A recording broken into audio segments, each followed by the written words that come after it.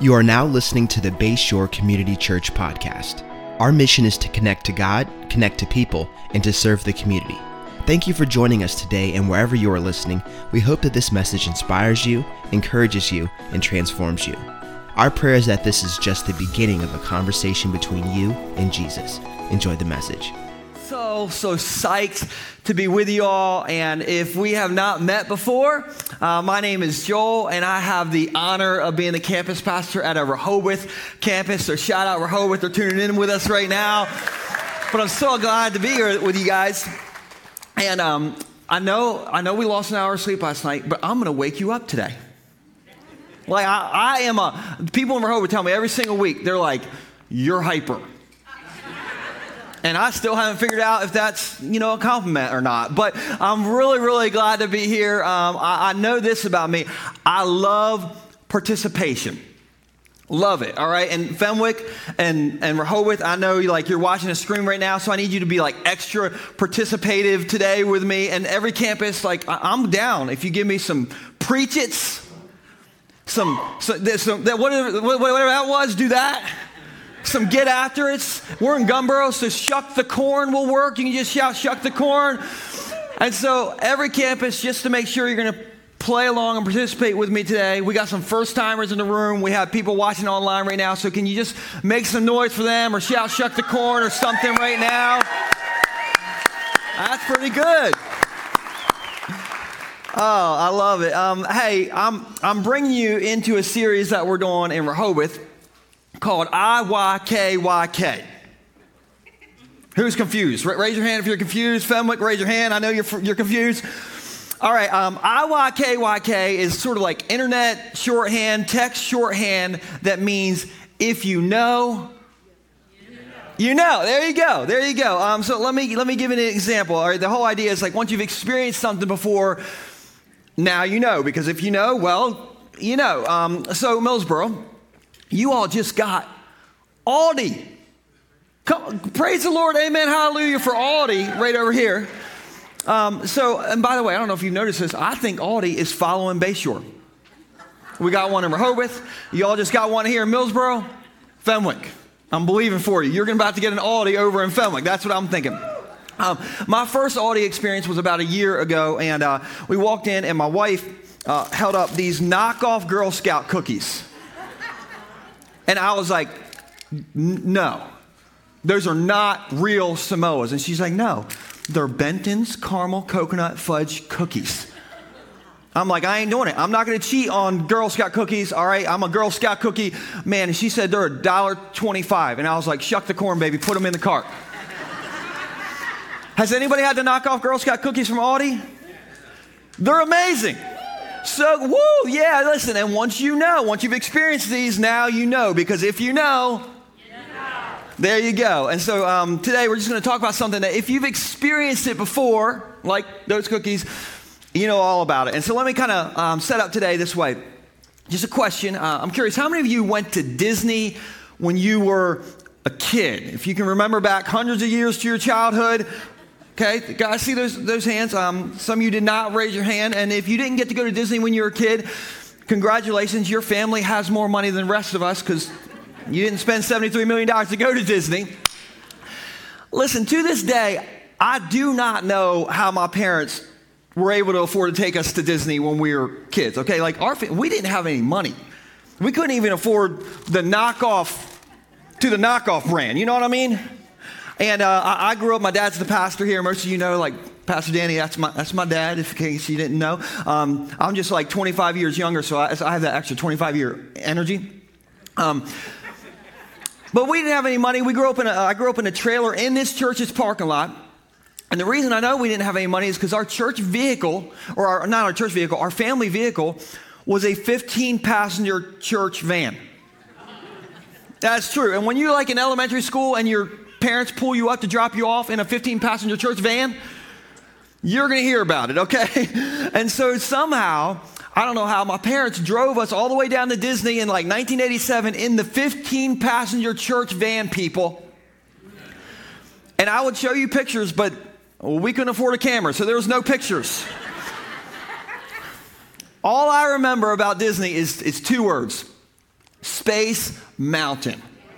Come on, yeah, you guys know about Space Mountain. Maybe you know about it in Rehoboth and Fenwick. Listen, Space Mountain, I was like blown away when I saw Space Mountain. And if you don't know what Space Mountain is, it's an indoor roller coaster you ride in the complete dark. And I'm worried, just like it makes me anxious just saying that out loud. But as a kid, listen, I was 5 years old in 1987. And in 1987, it was normal to give a 5-year-old a wood-burning kit for Christmas. I know that because I was 5 years old and I got a wood-burning kit for Christmas. And so like things were kind of like safety was like not even a thing back then. But safety was a thing for Space Mountain because I was not tall enough to ride Space Mountain. But my dad, I don't know if he taped, wood blocks to the bottom of my LA Knight knockoff shoes or what. But somehow at 5 years old, they let me ride Space Mountain. Woo! It was the best 2 minutes of my entire life, people. I was so excited getting on that ride. I was like, I cannot wait to tell all my friends who make fun of me for my 15-passenger church van that I rode Space Mountain with my mother. They're going to respect me now. But I was like 41 pounds, and so like the seatbelt didn't even fit me, and I didn't care. I was just excited to be on the ride. My mom was so worried about me flying off Space Mountain. She held me down the entire ride. And her sunglasses flew off of her head during Space Mountain. And her sunglasses to this day are still on Space Mountain, the ride. And I was not worried at all. And it made me realize that the older you get, the more worried you get. Isn't this true? Now, I know this because I have 2 kids. And 2 years ago, we took them to Disney. And all they wanted to do was ride the Tower of Terror. I was like, how about we ride the teacups? Because terror is not in the name. My kids didn't even think about the teacups. They wanted to ride the Tower of Terror. And so we get on the Tower of Terror, and that's not a seatbelt ride, people. It's a bar ride. And so I told the person, I'm like, are there seatbelts? I need a seatbelt for my kids. Mainly for me, but for my kids. And this 17-year-old Disney worker was like, you're going to be fine, Dad. I'm like, I didn't know this $200 ticket came with a side of condescension. Okay. I was so worried the entire time. The Tower of Terror is terrifying. Here's my point. My point is this. If we can find something to be worried about at Disney, the happiest, the most expensive place on earth, isn't it true that we can find something to worry about anywhere on earth? Isn't that true? Oh my goodness. My 2 default emotions are anxiety and worry. This is how bad it is. I worry about preaching messages on worry. How jacked up is that? And there's so many things to worry about. Okay, there's bills to pay. There's kids to look after. There's parents to look after. There's bosses to please. There's family drama. There's baby mama drama. Hello. There's baby daddy drama.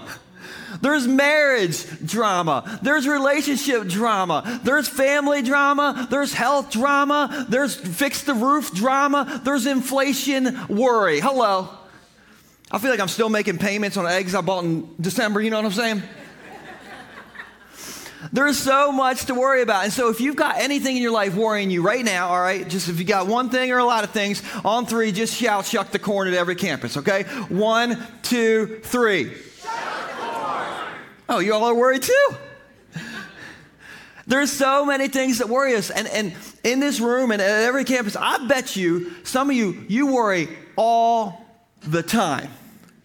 Did you know there's a 2019 survey or study that came out that said 2 out of 3 of us are worried all the time, like right now. The other third, they're on Xanax. I don't think that's in the study, but that's what I personally believe. 91% of you teenagers, it's worse for teenagers, 91% of teenagers are worried all the time. Now, I know this, I don't have a teenager, I have a 9-year-old, and her name's Nora, and Nora's spiritual gift is worry. I don't know where she got that from. And her biggest worry in life right now is accidentally eating past expired food. Which is a problem in our house because we take the expiration date as a suggestion. We just are hoping to like get it in the right year. Okay, everything else beyond that, personal conviction. That's how we feel about it. Anybody like do this in your house? Is this how you do expired food? Yeah, it's clap for it. I love it. All right, it builds up immunity. That's what I think. But even if something is still good, my daughter will look at the date and she'll be like, "Daddy, is this okay? I'm worried it's going to kill me. How about you eat it, and if you don't die, I'll eat it after you." So my 9-year-old is worried. 91% of y'all teenagers are worried. 2 out of 3 of us adults are worried. I'm worried about the other third of y'all. We worry about the fact that we worry, which is why I'm so thankful for this book, because this book is our roadmap for all things, including worry. And so I want to tell you about a guy in here today named King Jehoshaphat. Everybody say King Jehoshaphat. All right, now if you're pregnant right now and you have a little boy coming, don't name him Jehoshaphat. I couldn't even spell him when I was writing it down in my notes, okay? But King Jehoshaphat, he was the 4th king of Judah, and he was one of the good ones. All right, he was the one of those who followed God. He was a good king, but he had a lot of things that worried him. And he had a lot to worry about. In 2 Chronicles chapter 20, King Jehoshaphat and Judah, they are being attacked by all these different armies. They are being attacked by the Moabites. They were being attacked by the Ammonites. They were being attacked by the Mennonites. And if that wasn't bad enough, they were being attacked by mosquito bites. That joke's for my dad, all right? My dad's been telling that since we took the 15-passenger church van down to Disney. That's a preacher joke.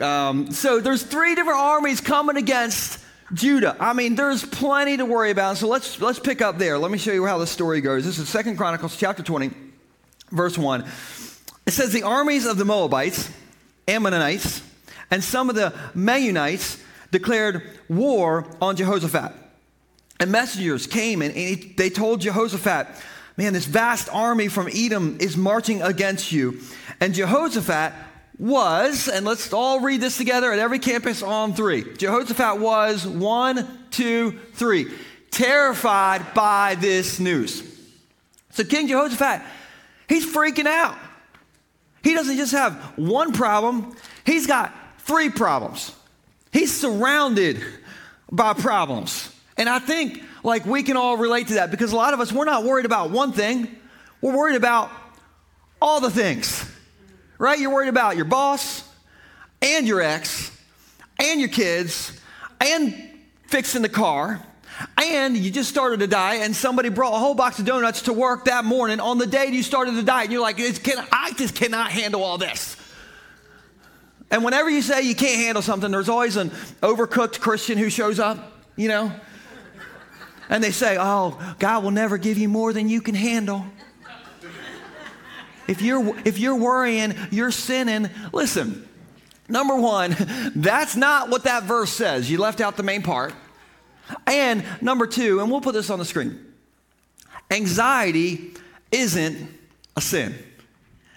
Did you know like Jesus was so anxious in the Garden of Gethsemane right before his crucifixion that he was sweating blood, and it says that he was overwhelmed to the point of death? Hello? And that's sinless Jesus. And so if you're worried that anxiety is a sin, good news, anxiety isn't a sin. Anxiety, we'll put this on the screen. Anxiety is a signal. Everybody say signal. All right, let me explain it this way. If we could throw that next slide up on the screen. We got some signals here. Anybody ever seen any of these show up on your dash in your car? Anybody ever seen any of these show up on your dash? Some of you are like, that's a picture of my dash currently. Anybody got any like signal lights on your car right now? Any warning lights on your car right now? Oh, yeah. Wow. All right, we're in that camp too. My wife drives an 11-year-old Toyota Sienna minivan, and it is sweet. Sweet, man. I'm telling you right now, it's 11 years old. 75% of our door handles still work. Means one of those door handles does not work. And right, it pulls to the right so bad. I mean, it's been doing this forever. It pulls to the right. So we're always in like the shoulder on Route 1. If you see a van going down the shoulder of Route 1, that's our family van. All right. We're just rocking over there. because there's always a low tire, the air is always low in one of my wife's tires. And so the check tire pressure light has been on in my wife's car for 11 years. It is never not on. It is always on. The most impressive thing about the check tire pressure light on in my wife's car is that the light hasn't burned out yet. It's like some Toyota quality there. I mean, the light is still on. And there's some men in the room. I see you all men. Men at every campus. You're judging me right now. You're like, why don't you just fix the tire pressure in your wife's car? Listen, I have. All right. Now I don't probably put enough air in it enough. I'm a millennial. I do not own an air compressor. But I put air in her tire all the time. I've had it patched. I've gotten new tires on my wife's van. And so I'm just at the point now, I think her personal hobby is driving on construction sites and getting nails in her tires. She always has low air pressure in her tires. And whenever I get in her car, the light's on. It's always on. It's like Motel 6's slogan, like, we'll leave the light on for you. She always leaves the light on for me. And so, like, what is that signal, all right? Just let me ask you a question. The signals in our car, the warning lights in our car, are they a signal for us to do something, yes or no? Yes. Yes. Those are signals for you to do something. Anxiety is the same way. Anxiety isn't a sin. It's a signal for me and for you and for all of us to do something. And so what do we do when our anxiety light is on? I have a few ideas for you today. And so if you're taking notes, you can write this down. The first idea is this. When your anxiety light is on, it's a signal for you to pray. Now, here's why I say that.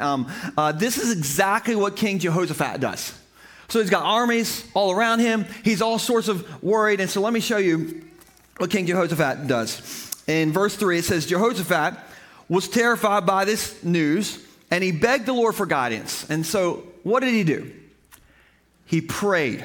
And he prays. This is one of those fancy prayers that, like, the most spiritual person in your family says at Thanksgiving dinner. This is a fancy prayer like that. And this is his prayer.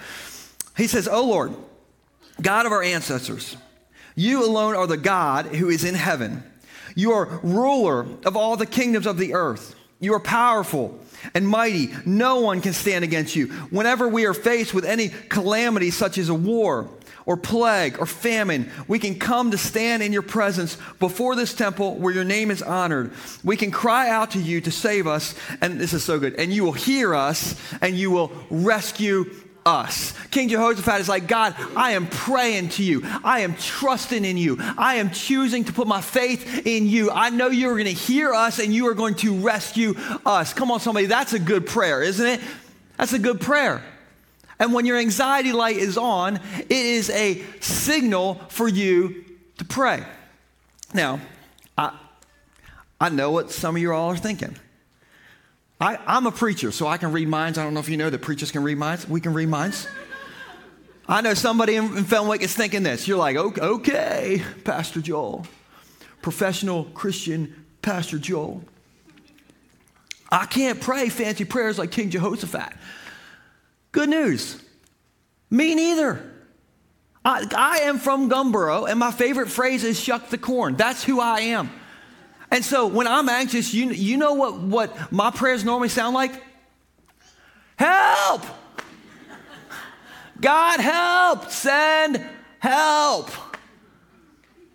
Our prayers don't need to be fancy.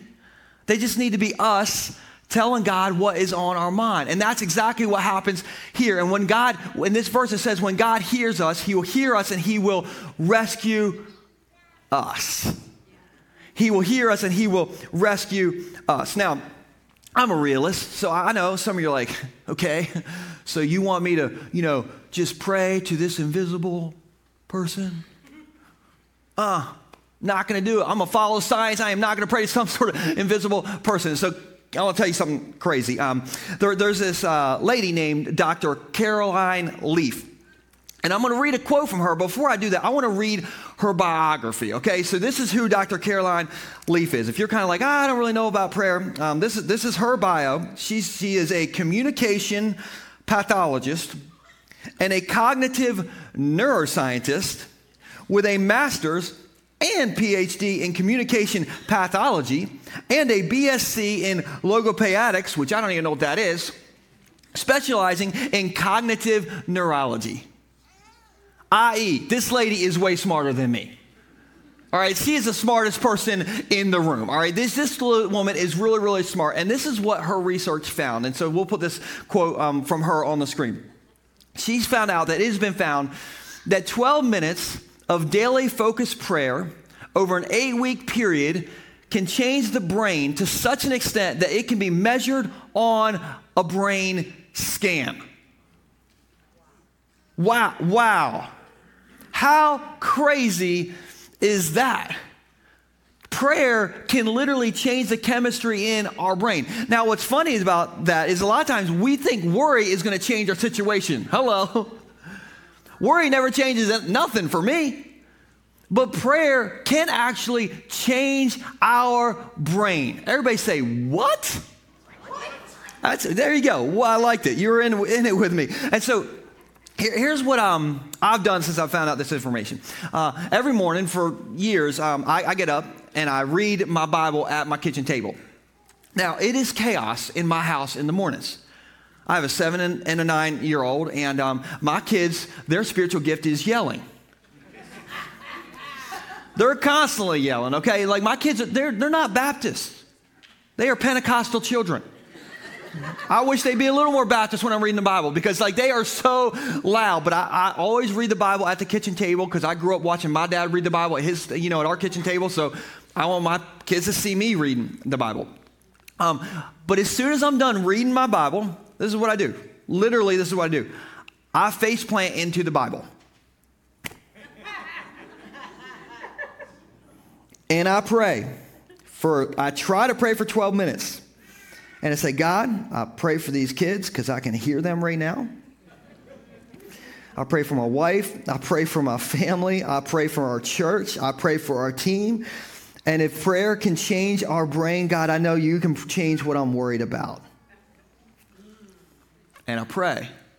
And so when we're worried, guys, what do? We pray. It's like this warning light. Warning light, warning light, warning light. It kind of reminds me of this. We all have this almond-sized thing in our brain called the amygdala. Everybody say the amygdala. We're having a science class today. I don't know if you knew that. But your amygdala, its main job is to scare you to death, to protect you from death. Yeah.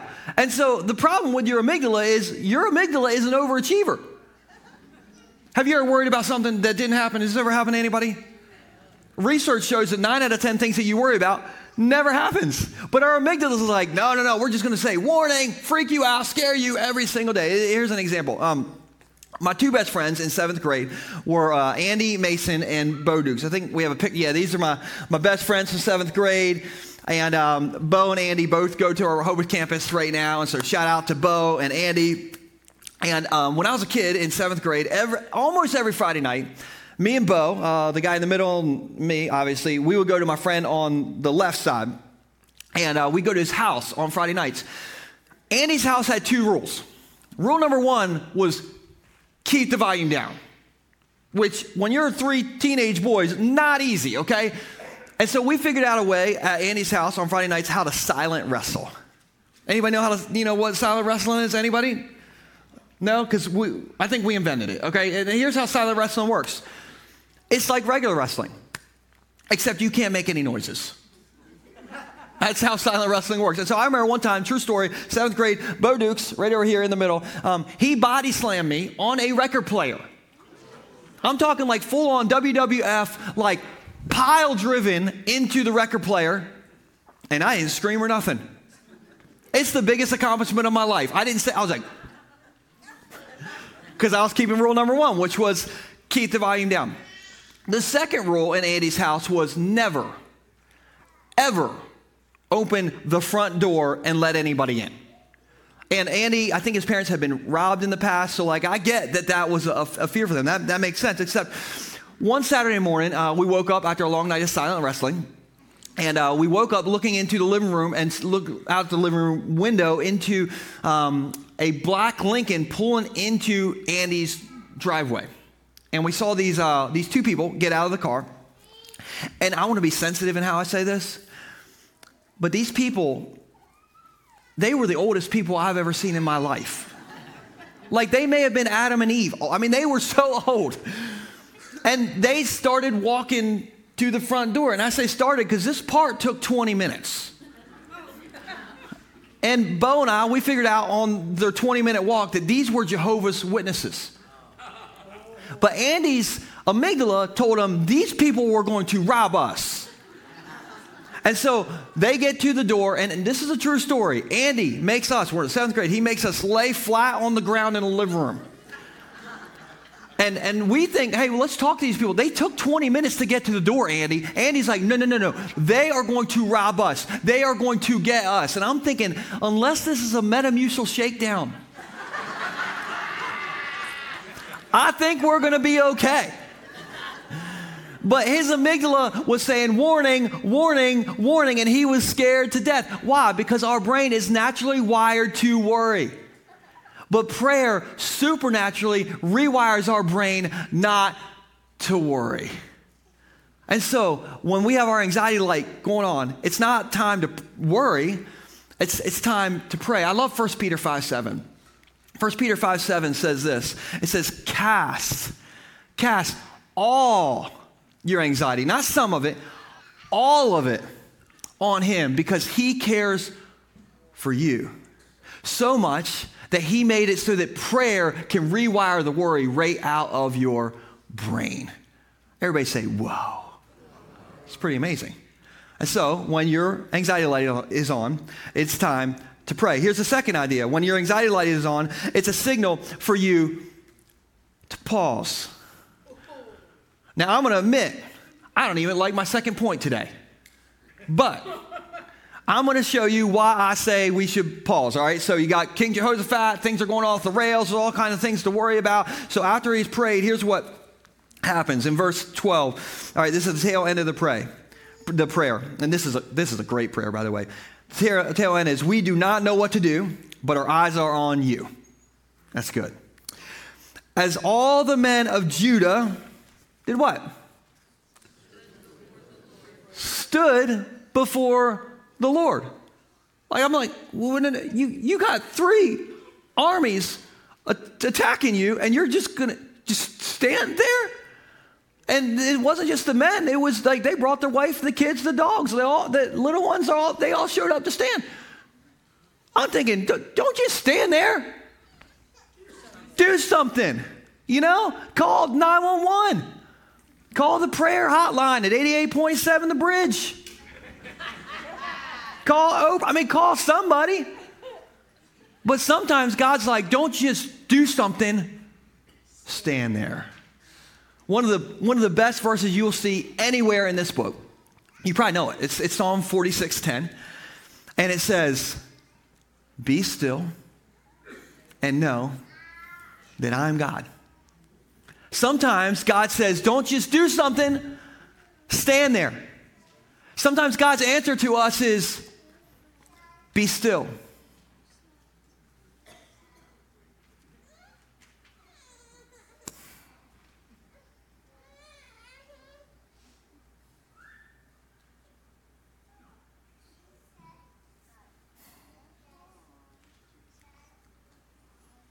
And know that I'm God over whatever it is that you're worried about. Be still. Now, I don't know who this is for. Maybe somebody in Fenwick. Maybe it's Rehoboth. Maybe someone in the room. Maybe it's all the campuses. I don't know. But some of you aren't being still right now. You're anxious about something, and you are running around trying to fix that. You're like Patrick Mahomes, like running out of the pocket. You know how he's always like, running all over. Like you're just running trying to fix something, and God has a text message for you today. I don't know if you know. Did you know God sends text messages? He does. He even sends emojis, because here's a text message God's had for some of you. Stop. Be still and know that I am God. Now, I know some of you are like, okay, Pastor Joel, so I'm not supposed to do anything and that's going to fix everything. Sometimes it works like that, but not always. Sometimes our situation, our circumstances don't change, but what changes is God gives us a peace inside that nobody can explain. And so what do? We pray, we pause, and then the last point is this. When your anxiety light is on, it's a signal for you to worship. Now, I'm going to bring up a sensitive subject. I don't know if you're ready for it. I know Rehoboth is not ready for it, especially the front left section, because I know y'all. But it's been about a month, so I feel like we can talk about this. Eagles fans. I can't believe you all lost that Super Bowl. Oh my gosh, listen, I'm not an Eagles fan. If you don't know, I'm a Ravens fan. I root for the Lord's bird, the Raven. Woo-woo, there it is.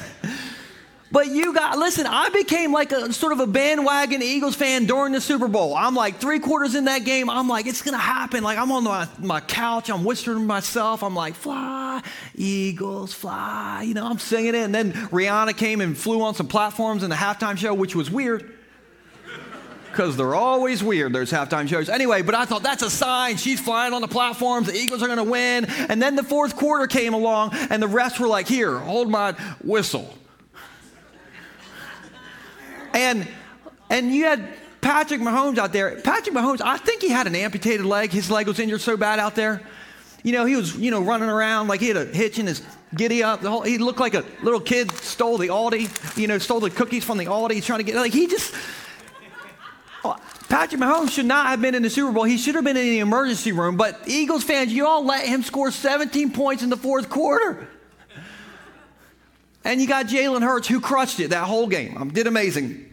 But the final, I don't know if you remember the final play of the game. It's 38-35. The Chiefs are up.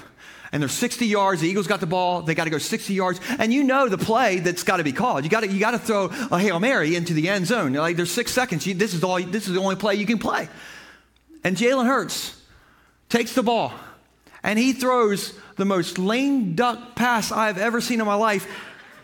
Nobody was even close to the ball. The ball barely, you watch, it barely even went 20 yards.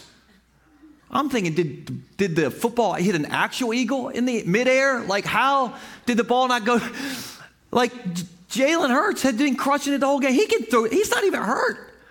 Patrick Mahomes, he's got an amputated leg. He's throwing the ball further than Jalen Hurts. But that play, I don't know. I wouldn't have called that play. But my team can't even figure out a way to pay our quarterback. So who am I to judge? But here's my point. King Jehoshaphat. He's prayed. He's paused. But now the battle is about to start. And so it's going to be 3 armies against his one little army. And so he's got to call a battle play. And he calls the craziest battle play I've ever heard.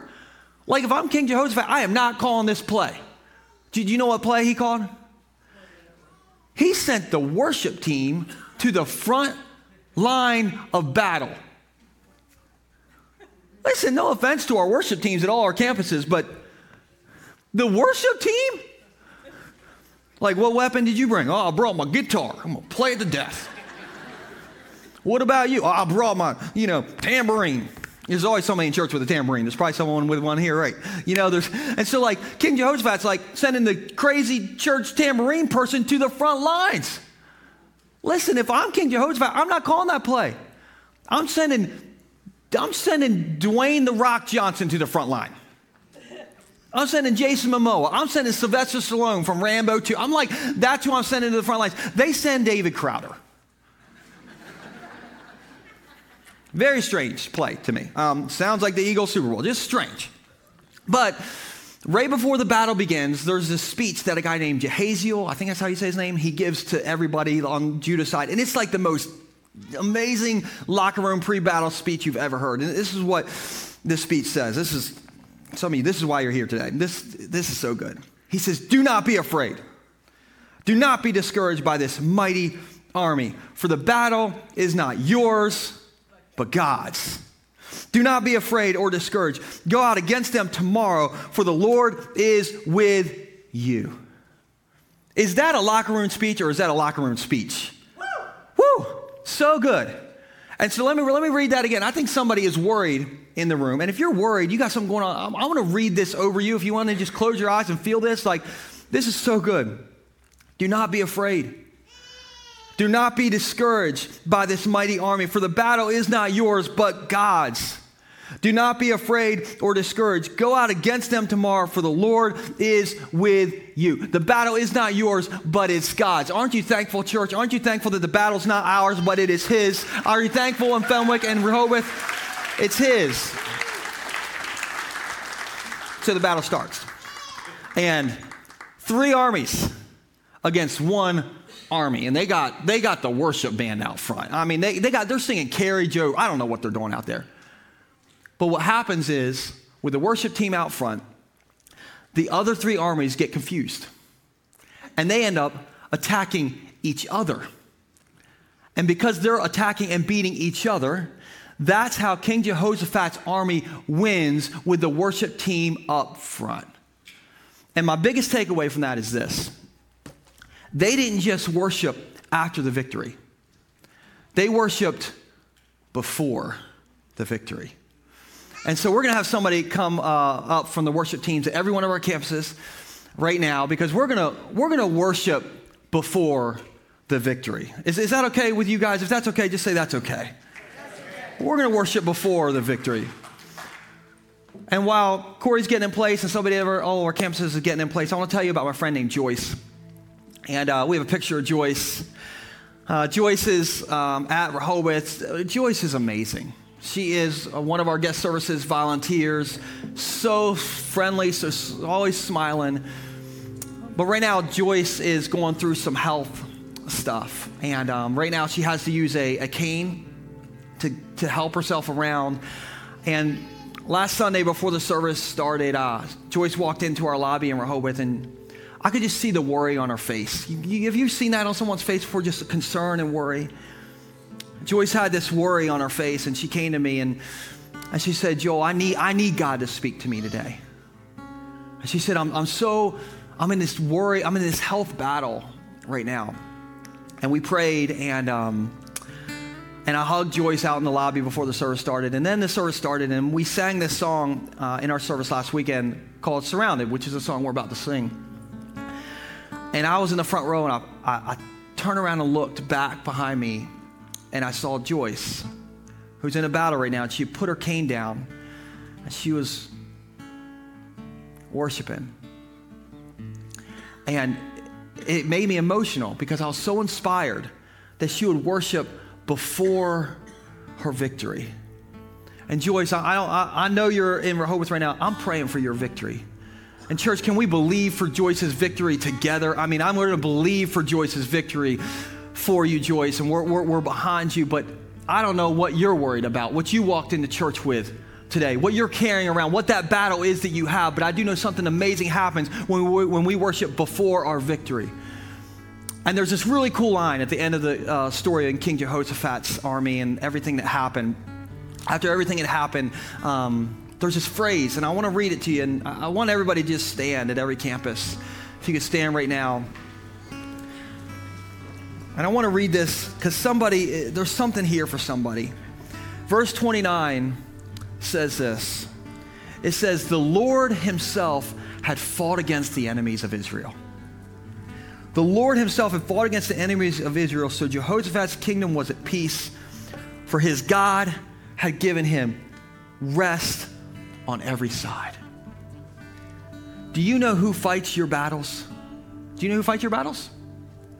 The Lord himself. So how do we fight our battles? We pray. God, I need you. I don't know what to do right now. I don't know how to work through this, but I need you. We pray, and that changes our brain. And we pause. God, I want to do something. I want to fix this, but I'm just going to be still and know that you're God. And we worship. Because when we're surrounded, we need to remember that we are surrounded by God. That's how we fight our battles. Church, that's how I fight my battles. And so we are surrounded by God, and he's the one who wants to rescue us and heal us. So God, I just come before you today as we close in prayer and then we sing this song. God, I just pray that there's someone in the room, there's someone at one of our campuses, they're worried right now. There's so much anxiety just weighing on them and they feel like they're in a battle. God, I pray that this last song will be them worshiping before their victory. Because when we worship before our victory, it does something. It does something miraculous. And I pray that we'll pray this week about it. We'll pause this week about it. But right now, we're going to worship because we are surrounded by you, God. In Jesus' name. Amen. Thank you so much for joining us on the Bayshore podcast. I want to encourage you to take this message you just received and allow it to go deep into your soul and let Jesus do the deep work that only he can do. A special thanks to everyone that gives generously to Bayshore. It's because of you that this ministry is possible, creating life change all over the world. You can be a part of spreading the message around the world by going to bayshore.online and clicking Give. For all things Bayshore, visit bayshore.online to find out what your next step may be. You can subscribe right here and share this podcast with your friends and family. Thank you again for listening. God bless you.